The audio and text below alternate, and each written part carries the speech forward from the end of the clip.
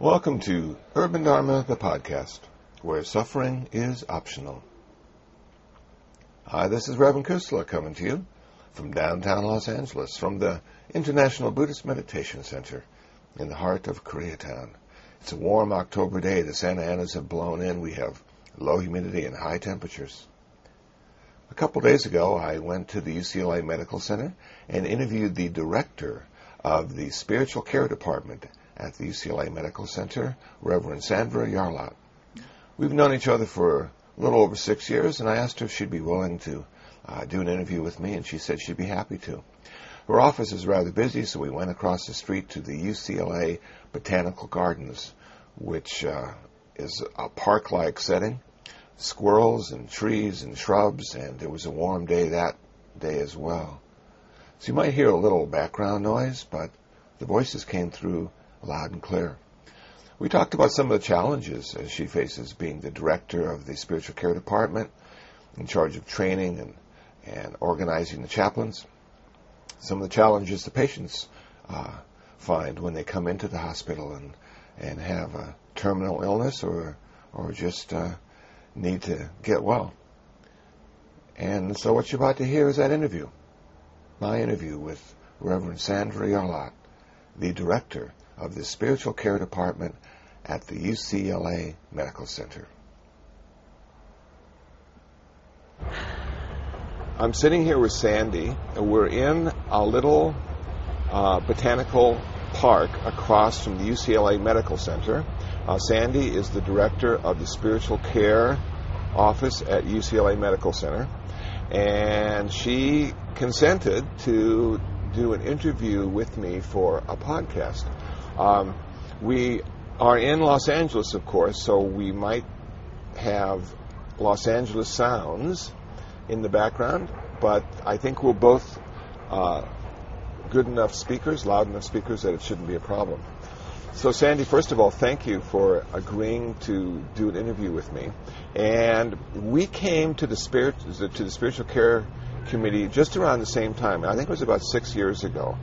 That's correct. Was it? That's right. And so, what were you doing before you came here, and why did you accept such a challenging position? I think the reason I accepted this position was my commitment at that point to interfaith, multi-faith, multicultural work. When the director of the department was retiring, called me and asked me if I would consider coming down here because he felt this was an environment that could really be developed fully with a multi-faith, multicultural team of spiritual caregivers. And he knew that was my commitment and what I had decided to dedicate my life to. Good. So he invited me to come for that reason. And when you got here, how many different religions were represented in the Spiritual Care Committee or the Chaplains Program? We'd have Muslim, Buddhist, Christian, Jewish.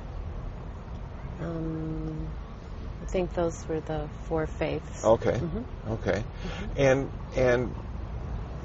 what does a person need to do to become a chaplain trainee at UCLA? You would do 4 years of college. You would have 3 years of master's work, or you would be in the process of getting your 3 years of master's training. And then you come here to do either 3 months or a year clinical supervision with someone like myself or my colleague, Reverend Snell. Okay.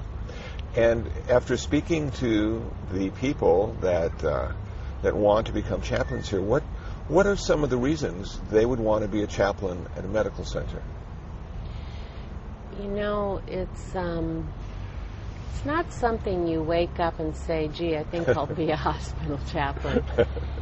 I think it's something that maybe I'll speak for myself. It's something that happens in your own internal process. And I think earlier in my life I wasn't quiet enough to be a hospital chaplain. And when you say quiet enough, to people listening to this podcast, what do you mean by that? Well, I think as I learned to pray, meditate, and become quiet in myself, it opened up a space to be able to meet people that were sick or dying. Before I think I cultivated that interior space for myself, I don't think I could be as effective or as available to accompany people who are sick and dying. Okay, so there was a little aversion to that before you started to quiet? Much more extroverted type of service. Okay, and so the people that would be applying for a hospital chaplain would perhaps have an idea of compassionate service. Exactly. Being of service to people who are in need, that actually life-threatening situations they find themselves in. Right. And do you find that they all make it, or is there a dropout rate? Are people surprised how difficult it is? People are very surprised how difficult it is. And some people know right away this isn't what they're called to do. It's too hard. And so there's also a part of it in which you continually are able to cultivate a deeper place in yourself to stay present to the pain and the suffering that you need to witness when you do this work. Or you say, this is too hard and I'm not up for the work it would take to cultivate a space deep enough to witness this much pain and suffering. Okay. So a lot of the training has to do with how do you witness this much suffering? How do you witness this much pain? And not carry it away with you, not try to take responsibility for it, not try to fix it. How do you just be with and let that be the person's journey and not take it away? And it's I think it's a very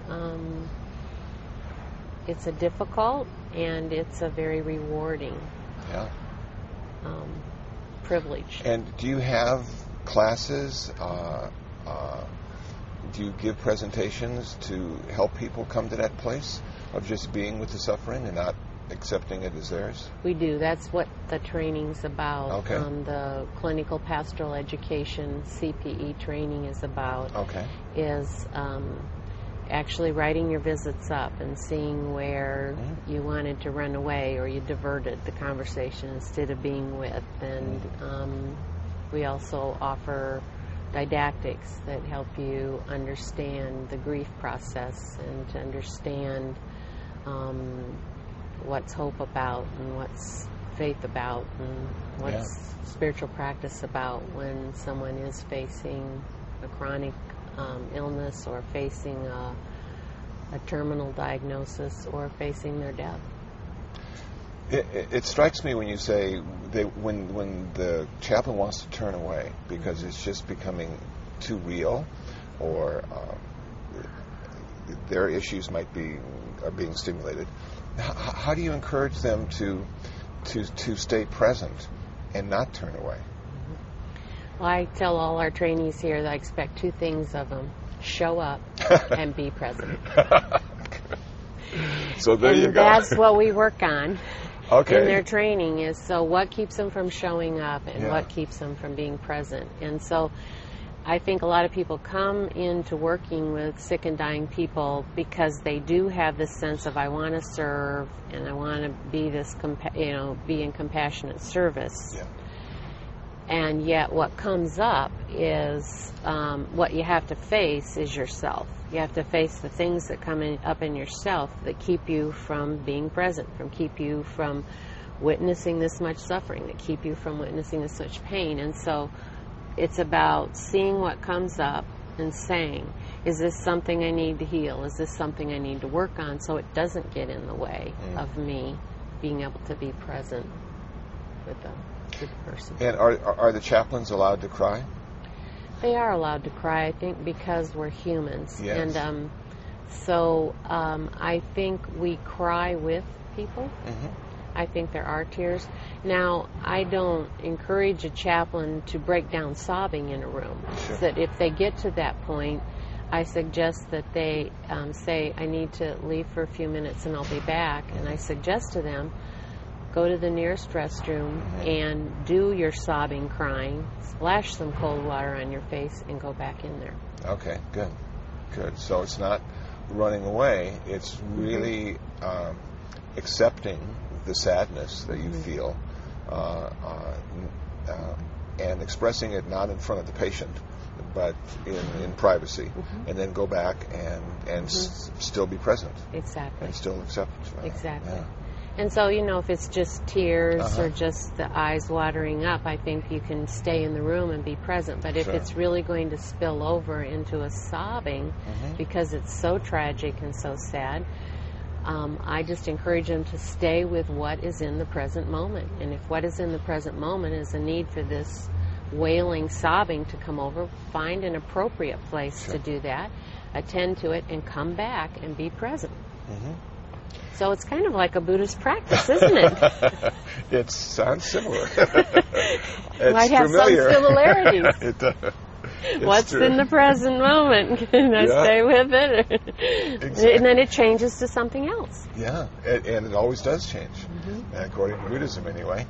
What have you learned being in the midst of all this pain and suffering and also loss of life? But first, the Buddha said we are all subject to sickness, old age, and death.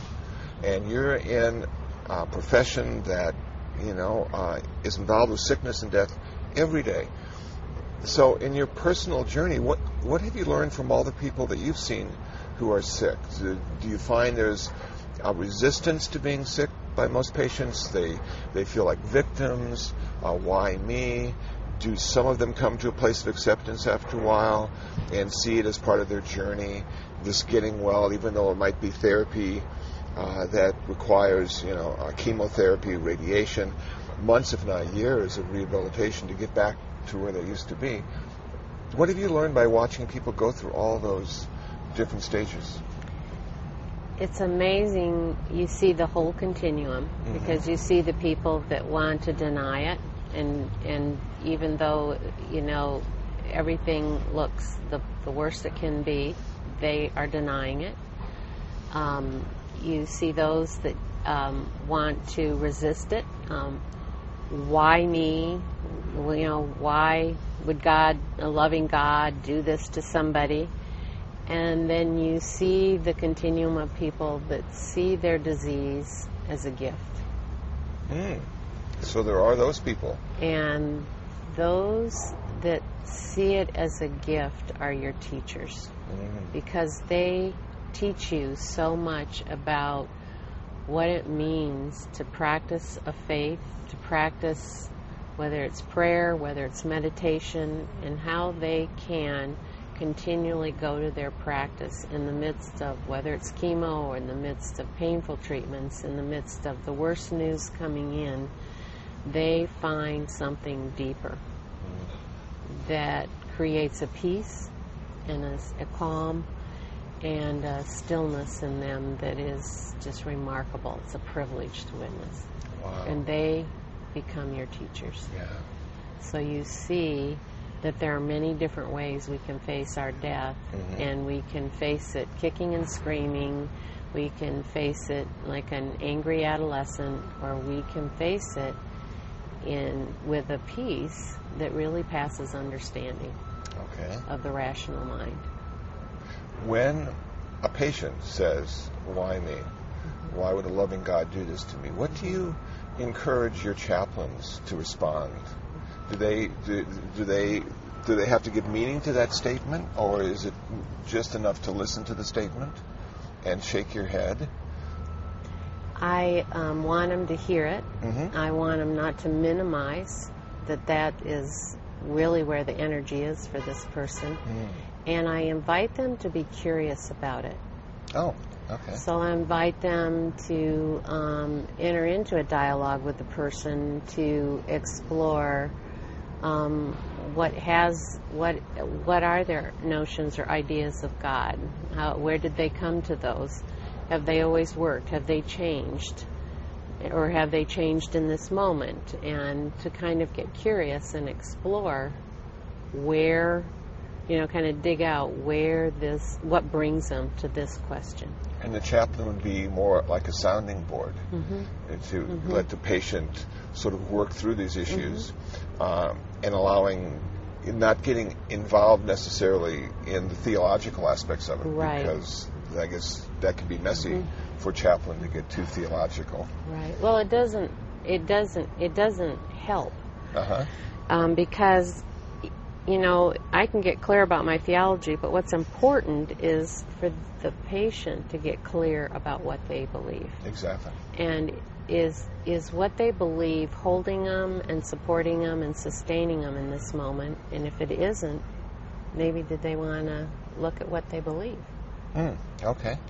But if what they believe is holding them and supporting them and sustaining them, there isn't any need to question it. Now, hearing that, one of the questions I'd have would be if the patient's terminal and there's a question about their particular religious perspective, do they have enough time to get a new one? Do they have enough time to practice the new one? Or would it be more skillful to support the old notions and maybe in a new way, to give a new meaning in life to the religion that's worked up into this point, rather than saying, well, maybe you should be blah blah blah. Very few people, I think, change their foundational beliefs. Okay. But they maybe expand or change their interpretation of them. So maybe what they do is come back and revisit, well, I believe this, but I had interpreted it in this very narrow way. Maybe I can interpret it in a more expansive way, and then it holds them and supports them in a larger way than this narrow way of interpreting it.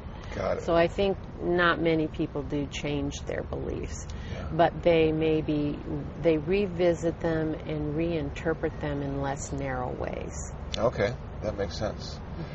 Interesting question for you. What happens when an atheist is one of your patients? They get a visit from us, just like everybody else. And if they would like to have a conversation. And when I first encountered atheists, when I was on the floor every day, you oftentimes you come in, you say, "Hello, I'm the chaplain on this unit. Just want to let you know we're here and would love to visit if you'd like to." And oftentimes the atheists say, "I'm an atheist. I don't need a chaplain." And my response always was, "Well, that's good. That's good. Tell me about the God you don't believe in."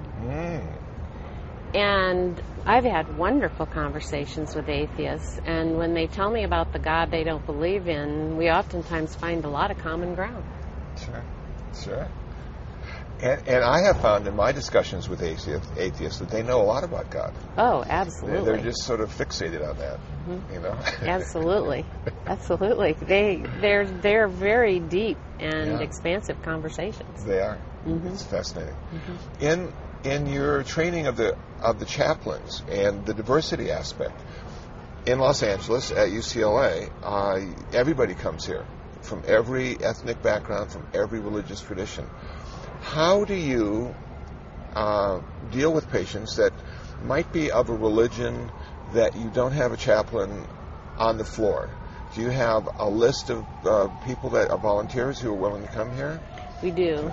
We try to cultivate relationships with a broad range of people that we can call in. And I think we do a really good job of that for most of the mainline faiths and mainline denominations. I think it's harder to find resources for indigenous religions, but we do have those also. Those we have to dig a little deeper. Okay. But we usually can find. Okay. We also can usually find elders or religious leaders for those that have indigenous. Wonderful. So if a person was going to a hospital, not necessarily UCLA, but any hospital, and they were they wanted to make contact with that spiritual care unit in the hospital. Do you know if most hospitals have a spiritual care department? And if so, what's the procedure? Do you call ahead? Do they come and visit you automatically, or do you have to put in a request? It's different for every hospital. At UCLA, when you are admitted, you're asked, would you like to indicate a religious preference? If you do, that's written down. Then that's done in the admissions area. When you get on the floor, the nurse does an initial assessment. Every patient gets assessed by a nurse once on the floor. And one of the questions that the nurses will ask is, would you like a visit from an interfaith chaplain regarding your spiritual needs during this stay? And if they say yes, we get an electronic referral sent to our office. Okay. Not all hospitals are at that level of assessment. Most hospitals will have a chaplain or more. And some hospitals, the chaplains just actually go out and introduce themselves to patients just to let them know they're available if they would like a visit. Okay. But you could always ask your nurse, and the Joint Commission that accredits hospitals, JCAHO, the Joint Commission that accredits hospitals, has made it a patient's right to have their spiritual needs attended to. Oh. So the hospital has to have some means of attending to your spiritual needs while you're in the hospital. Okay. So if they don't have a person on site, they have to have a way to call people in for you. Okay. And as far as you know, a lot of people listening to this podcast are going to be Buddhist. As far as you know, are there many Buddhist chaplains available in the hospitals in the Los Angeles area? I think there's not, and I think that's where we have to do the work. Okay. I know at the national meeting coming up in Tampa, Florida, for my professional association, our organization has been in an intense dialogue with the religious leaders of Islam across the United States. So there's going to be a whole pre-date conference on meeting with the religious leaders of Islam to find out how do we reach out to get the Muslim community more involved in training as hospital chaplains and being available as hospital chaplains. And I think the next focus for us is going to be the Buddhist community, to be intentional about starting a dialogue with Buddhist leaders across the United States, and then having a dialogue with how now do we start to reach out. Because you have to get the key leadership educated about what hospital chaplains are and why you'd even want to do this work. Sure. And then those leaders, I think, can be supportive of people in the community coming to do training to be a hospital chaplain. Okay, so it's sort of working from the top down. Contact the leaders first, educate them. They can educate their congregations or and temples. Support them, right. Support them. And then hopefully individual hospitals are working from the bottom up. So hopefully it's coming both ways. Exactly. So as individual centers are making contact with individual Buddhists like yourself, or individual Muslims, Hindus, people of many different faiths, they are going to their communities saying, I got this training, this is a special kind of service, it's really meaningful, and so people are coming in that way, and then hopefully we're working from both directions. Excellent. One of the things I found being a Buddhist chaplain is the fact that a lot of Americans who have converted to Buddhism don't necessarily have the same resources that an ethnic Buddhist would have. If you're a Thai Buddhist or a Cambodian Buddhist or Sri Lankan Buddhist, oftentimes there's a rather large ethnic community supporting the temple. And you end up in the hospital, and if you call the temple, then there are many people, best case scenario, who'll come to see you. But a lot of Westerners, a lot of Americans who are practicing meditation, maybe occasionally going to a zendo, occasionally going to a temple for service, when they get sick, they consider themselves to be a Buddhist, but they don't necessarily want to see an ethnic Buddhist in the same way a lot of ethnic Buddhists don't necessarily want to see an American. What would you say to an American Buddhist, a Western Buddhist, who is a patient in your hospital, and do you approach them and say, well, what kind of Buddhist are you? What's your background in Buddhism? And the reason you ask them that would to be able to find somebody who would be most appropriate to serve them? Absolutely. That's the key thing that we try to teach, is doing good assessment. Okay. And so I come in and I meet you and you say I'm a Buddhist. I don't make assumptions about that. Okay. So I ask you, tell me about your practice. Is there a particular kind of Buddhism you practice? How do you individually practice that? Mm-hmm. Now that you're in the hospital, are there barriers to your being able to practice? If there are, if a Buddhist says, well, I always meditate at this time of the day, but this is when they're coming in to give me my meds, the chaplain can then be the advocate with the nursing staff and the physicians to say, can we move the medication time so that they can have their spiritual practice time before the meds come in? And so that's part of the spiritual assessment, is hearing how you're practicing, how you want that practice to support you, and if you want contact with a leader, do you have your own temple? Do you have your own community that you're sitting with? Do you want us to call one of those leaders in? Is there someone particular in your community? Like a teacher or something that exactly, you have a relationship with. Exactly. Do you have a relationship with someone that we can contact for you and try to get them in here for you? And if they don't, what would be the best fit? Do you want someone that's Vietnamese speaking? Do you want someone that's English speaking? Depending on what your cultural background is. Sure. And then we work to meet that need. And if they're a Buddhist, and if they're a vegan or vegetarian, would they have a problem at UCLA Medical Center getting the proper diet for them? No. Okay. Absolutely.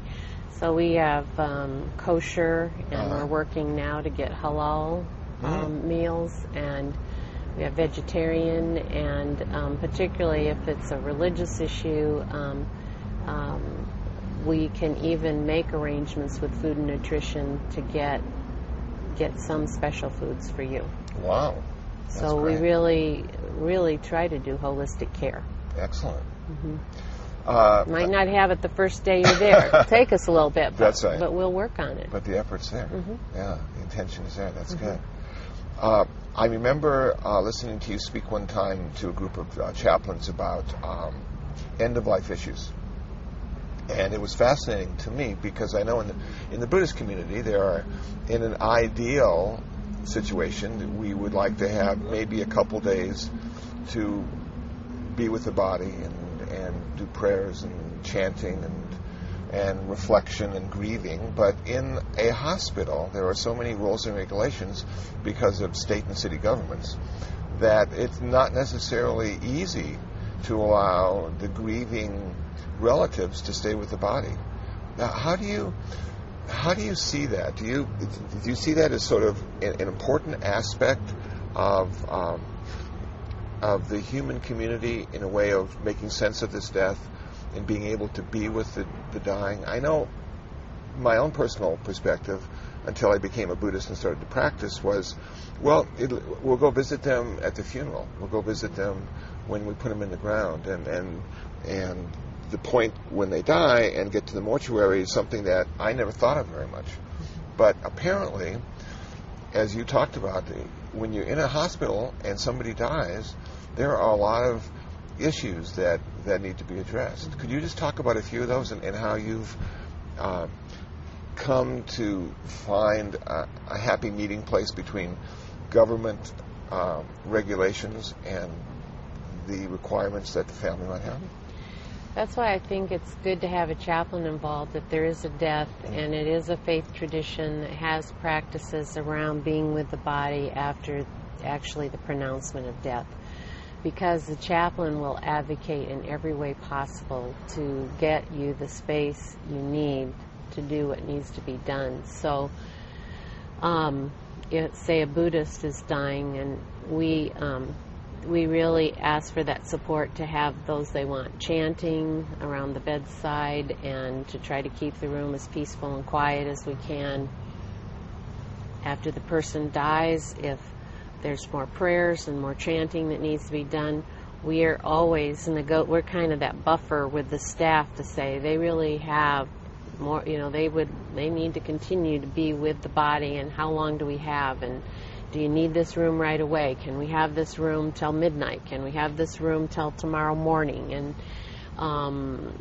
some traditions want somebody with that body at all times. So we'll negotiate who here wants to be designated to be with this body. And so once we need that room, we also have a viewing room, so we might be able to move the body from the hospital room to the viewing room and extend the time you're able to be with the body in the viewing room. At some point, that body has to go to the morgue for refrigeration. And you have a morgue in the hospital? We have a morgue in the hospital. Okay. So if it's a tradition where they want somebody with that body at all times, we'll then negotiate with the morgue. Can this person come and sit literally by the refrigerator drawers to be with it till the mortuary comes for the pickup, and then they will have to negotiate with the mortuary. Can they ride with the body to the funeral home? So we try to support that in whatever way supports the religious practice being able to happen.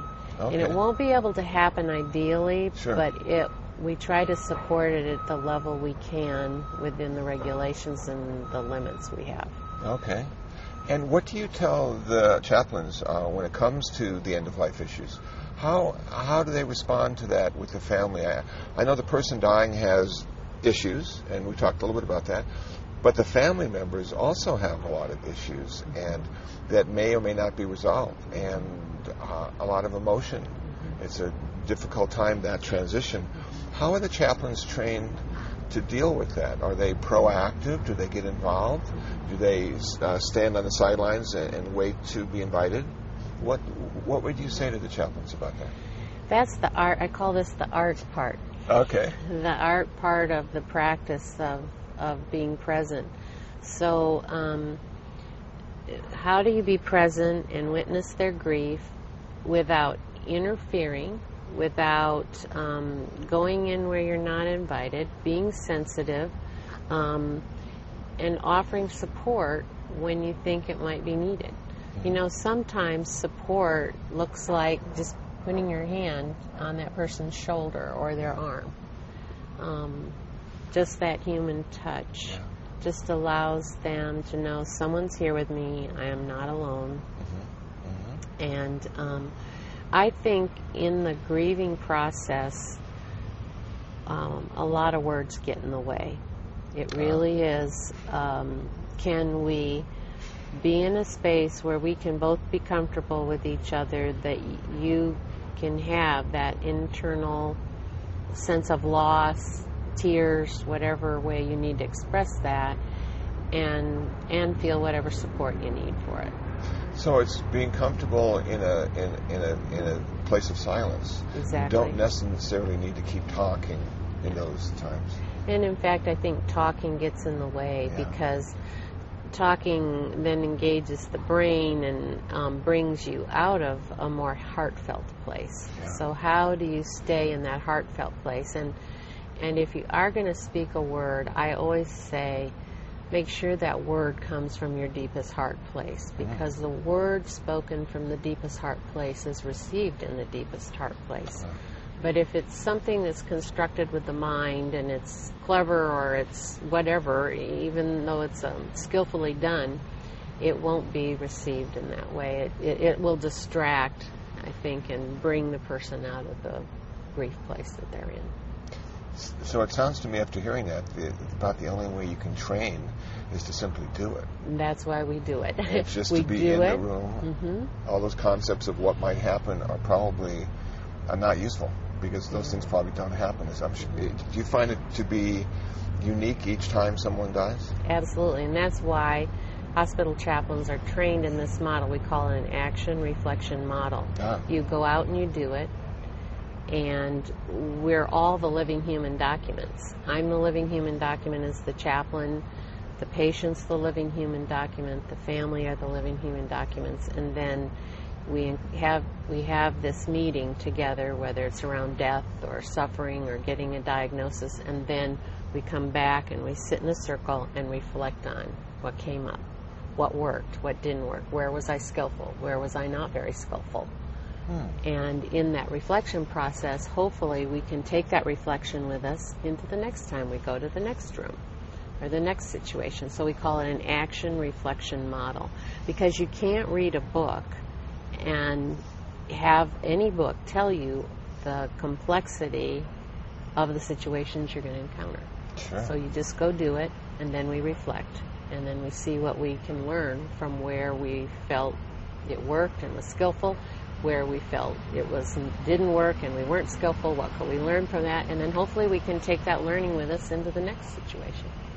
It's interesting you mentioned the circle. When I interviewed Wendy E. Gilkoo, the abbot of Zen Center of Los Angeles, in her community they have circles once a month, sometimes more often, where the residents gather. And there's a talking stick of some sort that they pass around. And what she brought up, which I thought was interesting, and I'd like to hear your response to this, and if you do it as well. She said when people are talking in the circle, they're not talking to the people, they're literally talking to the circle, that they're talking to the silence of the circle. So it's a non-judgmental sort of sharing and exchange, that the members of the circle are not there to condemn or condone, but simply to, be present in silence.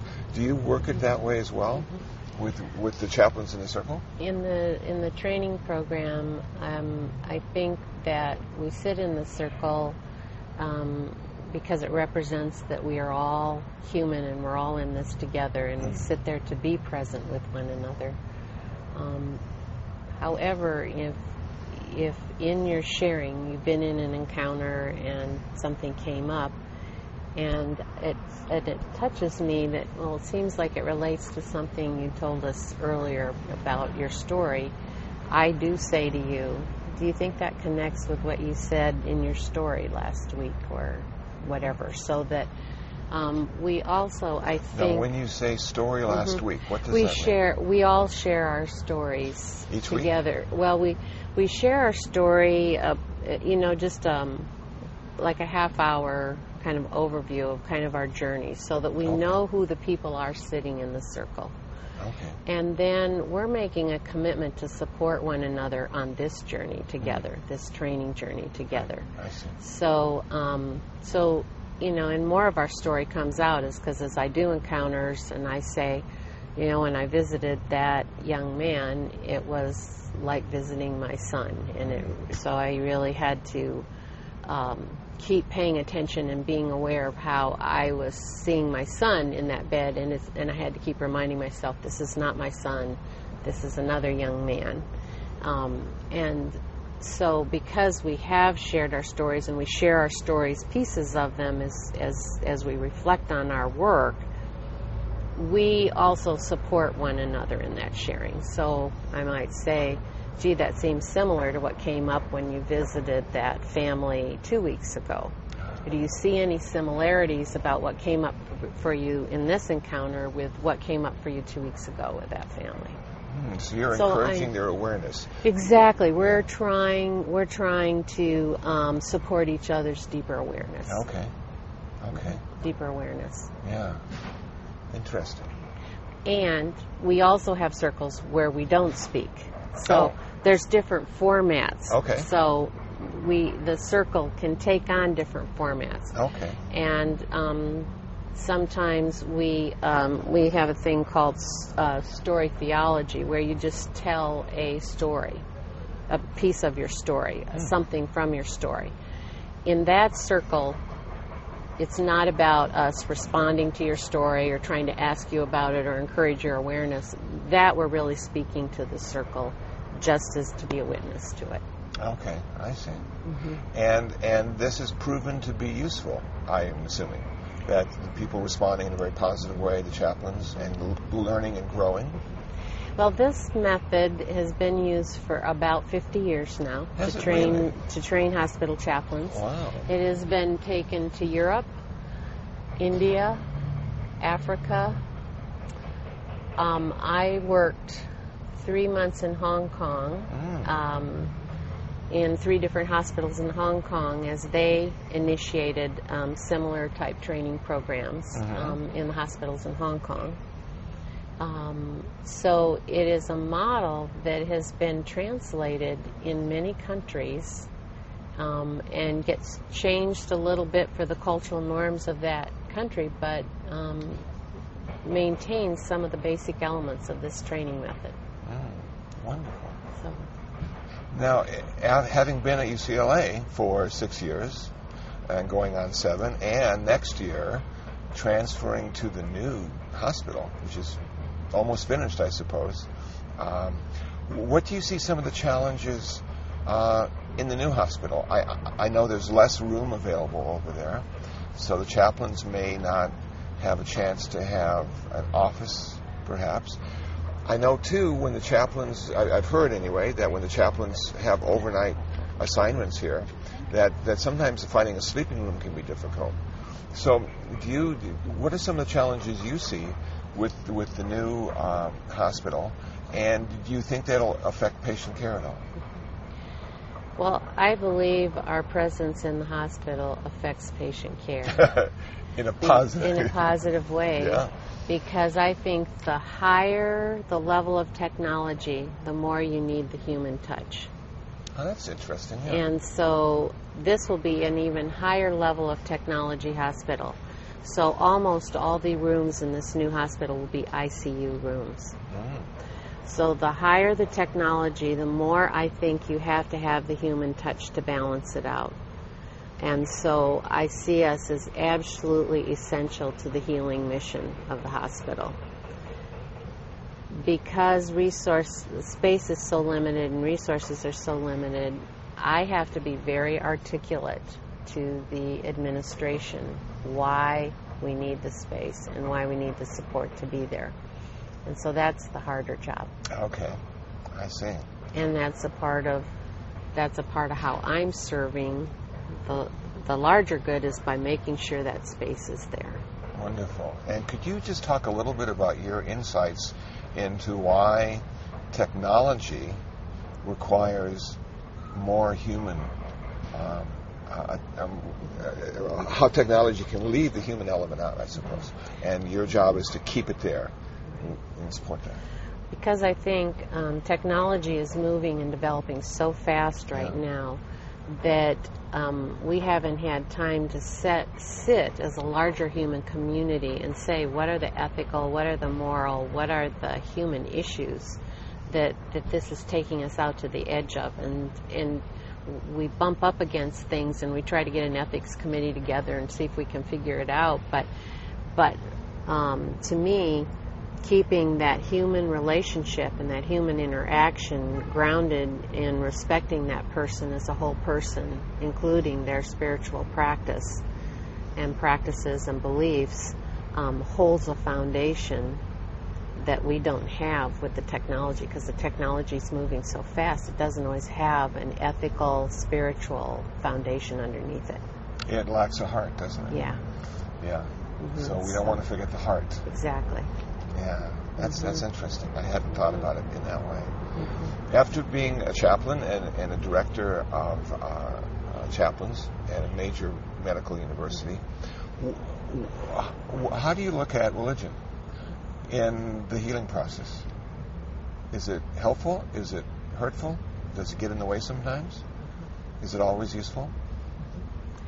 I think sometimes religion gets in the way, because I think people practice religions that have very constricted beliefs that are so narrow they can't hold the reality that they're facing. So the two can't come together. And those that have practices and faith beliefs and religions that are more expansive usually have something that holds them deeper than the reality of the situation they're facing. So those more expansive religions allow for sickness and death. It's not a failure. Exactly. Okay. So if a person comes to the hospital and they're non-religious, and then they find religion in the hospital, is it too late? I think it's never too late. Good. I think it's never too late. Okay. And oftentimes what I hear from people in the hospital is, there were some key questions I was always going to get around to answering. But I never got around to it. But, now that I'm faced with this terminal diagnosis, those questions seem the most important questions I could answer right now.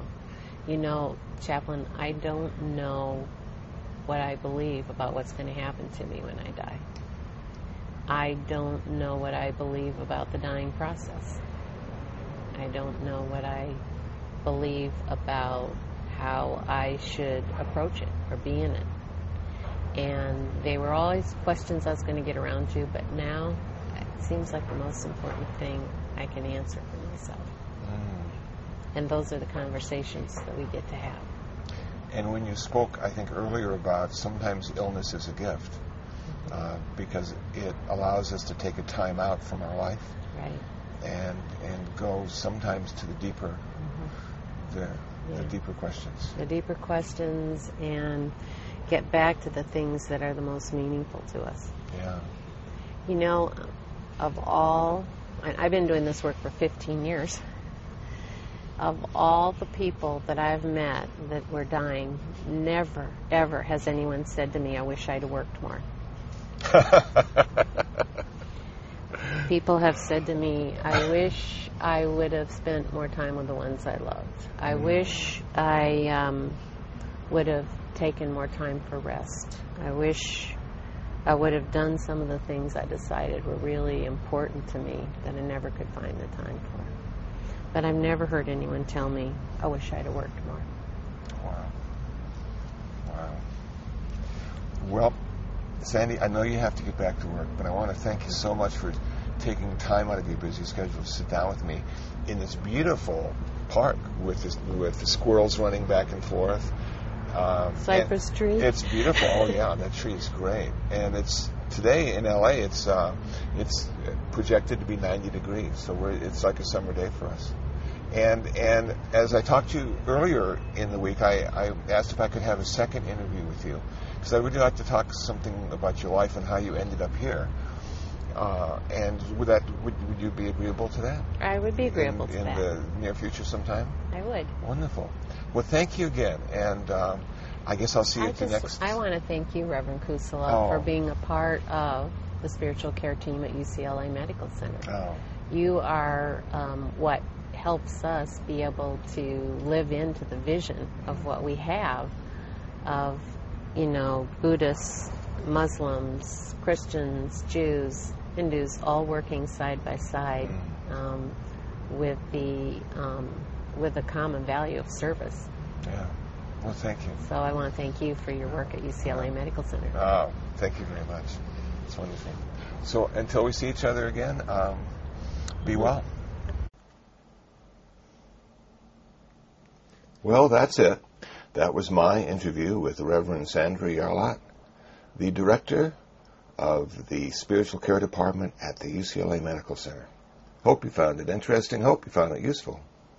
If you'd like to know more about me, you can visit my website, www.kusala.info. That's KUSALA.info.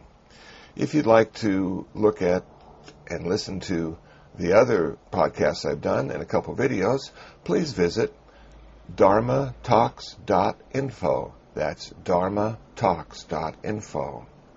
I also have some free ebooks you can download at buddhabooks.info. Free ebooks at buddhabooks.info. And if you'd like to email me, my email address is kusala@urbandharma.org. That's kusala@urbandharma.org. Well, that's it. That's this podcast. Until the next time, until the next podcast, be happy, be peaceful, and most of all, be free from suffering.